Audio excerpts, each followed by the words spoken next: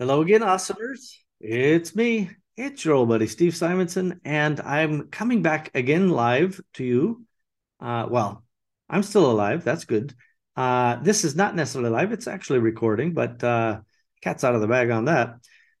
But I'm doing this because I'm trying to give you guys a little bit of a structure for your leadership training, for not just for yourself, but your key team, and ultimately, eventually, I hope your whole team. And so the Founder Foundation series is continuing. Today, we're going to do a brief marketing introduction. And why is marketing important? And I know I don't have to speak to entrepreneurs for more than 10 seconds and say, why is marketing important? Everybody will be like, what? Without marketing, how does a company exist? But I want to dive a little bit deeper into what do we mean by marketing and why does the foundational element of that marketing, I think, get overlooked a little bit. So, first of all, marketing is not necessarily advertising, right? That may be a part of your marketing team or your marketing function on that org chart we discussed in prior episodes. But sometimes the advertising category is a completely different beast than the overall marketing umbrella. So marketing is typically starting with, what is your customer and what are your customers' wants, needs, and desires. Then it goes into what are some of your customers' behaviors, and how do those behaviors inform you about ways of reaching them.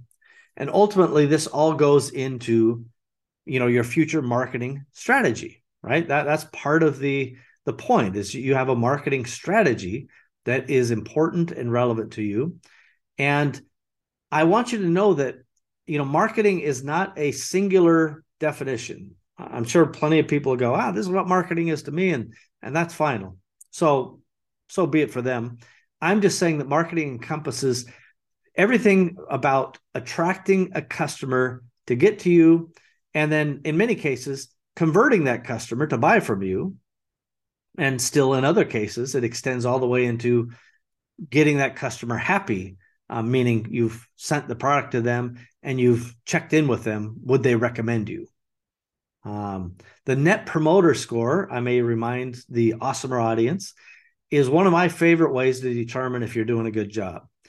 I don't think the customer satisfaction is a good name or a good way of considering things. It's a very simple binary thing. Would you recommend us to a friend? On a scale of kind of 1 to 10. And if the answer is 1, then you got a problem. In fact, if the answer is less than 6, you got a problem. If the answer is 9 or 10 consistently, you're on the right track. That is a informative and predicting KPI for you is your Net Promoter Score. By the way, you don't have to go hire big formal companies to track your NPS. You can, just make a form, track it, quantify it, and then measure it from time to time. And to whatever extent you can, evaluate why is the number going up or down based on your own expectations and experiences that you believe you're delivering. So back into the marketing side of the life, right? I believe that you start, like, again, everybody loves to come up with the new management tip of the day or the new management concepts, and then they sell a book or a series or a course or whatever, and that's fine. I just don't tend to get into any of the parlor tricks, and I will just tell you, marketing is still a funnel, right? The people at the top of the funnel are the ones who don't know anything about you, and the farther they move down that funnel, the more not only do they know about you, and the more you ideally know about them, but the more likely they are to buy from you at the bottom of that funnel. In fact, if you sell a product that can be purchased more than one time, or you're intending to have a relationship with that customer more than one time, then that funnel begins again at the next opportunity, once they have gone from the top of the funnel down to the bottom. At the top of the funnel, you're trying to generate essentially leads or people who are interested in your product. Now, I know that I interact with a ton of people in e-commerce and a ton of people on the Amazon FBA world and Etsy and Shopify and so forth. And it's a little confusing how Amazon appears, right? Because you see an impression on Amazon and then you have a 20% conversion and you're like, well, that's what conversion should be. And I'm not getting that on, from that lead. That impression would be a lead in that criteria or that concept. And I'm not getting a 20% conversion to that lead on my Shopify site. So I should spend all my money on Amazon because it has a better conversion ratio. And it's only half right. Maybe it's not even half right. It's only partially right. I won't get into the precise mathematics. It's right in the fact that, yes, from the point your product got an impression on Amazon, that you may have a 10 or 20 or 50% conversion ratio. And that's awesome. That is awesome.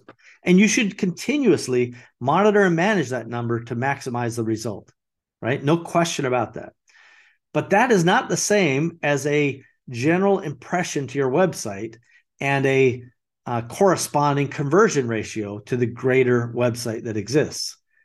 Amazon just doing a product listing measurement of an impression versus you measuring your entire site that includes multiple product pages or about us pages or home pages and product pages, right? The product page would be ideally the one that has the add to cart and you check out. Like that's a whole different coat of paint. So comparing those would be apples and oranges. And I want you guys to really be thoughtful about how you're constructing your various funnels and the expectations you have for them so that you're not making uninformed decisions. Now, by the way, that doesn't mean that Amazon is not your best converting place. I'm sure by far Amazon's going to convert better than your own generic website, but it's not a scale of 10 or 20 or 30x typically. It's a scale of 2 or 3 or 4x. Again, within that, you may say, well, gosh, if I can get 4 times better result, why not just do all Amazon? And the honest truth is, you're right. Yeah, why not do that? That's okay. If that's your part of your, strategic objective is to just grow sales and not necessarily grow a customer list, maybe that does make sense. But if part of your strategic objective is to have a customer list at some point, which is an equity asset, then maybe you have to say, well, I do need to put some money into my own website. And I'm agnostic. If you want to run on WooCommerce or Magento or Shopify or whatever, I don't have a care in the world as long as it's easy for you to manage and it executes well. There can be a reason for you to put money into those channels so that you can build your list and you can develop that recurring customer. Because maybe, in fact, you only have a 2 or 4% conversion ratio on your site at large. And maybe Amazon's got a 6 or 8% conversion rate at large. What that means to you is you may have to spend a little bit more money to acquire the customer. But golly, if they're going to be a repeat purchaser, your costs may drop dramatically to reach that customer again versus the cost per acquisition on Amazon. And that, ladies and gentlemen, is one of the biggest KPIs I would highly recommend you track, particularly if you're in a product business, is your cost per acquisition. But it doesn't matter if you're in a service business. Let's say you're an agency owner. If you don't know your cost per acquisition to get a new, PPC agency customer or a social media agency customer, you are way outside the bounds of financial understanding. So please get with that. So cost per acquisition, a huge marketing foundational element that I want you to concentrate on. So as you think about moving down that funnel and how to prioritize that, over time, I want you to start thinking about how do you view the psychographics of that customer base and understand, where they're watching, their TV or their Netflix or whatever they're doing, and how are they spending their time online? There's lots of companies that will help you find this out. And the objective is not to invade their privacy. It's to show up where they are with your offering because they are interested in it and they can benefit from it. And that ultimately is kind of taking the marketing fundamental idea of we need to get our product in front of potential buyers. And that means you're going to follow the process of understanding that buyer to a pretty high extent. We're going to talk more about that here in the future. And then moving them down some sort of funnel or process that continuously adds value and adds recognition to your brand in their shopping experience. And then fundamentally interrupting their social media or their shopping process, their searches, wherever you're happy to interrupt them, you've got to interrupt them and say, hey, I'm for you. Pick me. I'm the one that you've been waiting for because I understand your problem and I have a unique way of solving that problem. All of these methods are outcomes of marketing. So I want you guys to think about marketing at a higher level, not just how much am I spending on, Google ads or Amazon clicks or what have you. I want you to think about it from that big picture perspective. And that really is a fair enough introduction to marketing. And to remember to fly up to that 60,000 foot level when you're designing your marketing concepts and programs for your company. That's it for me, everybody, for today. Thanks again. I appreciate you.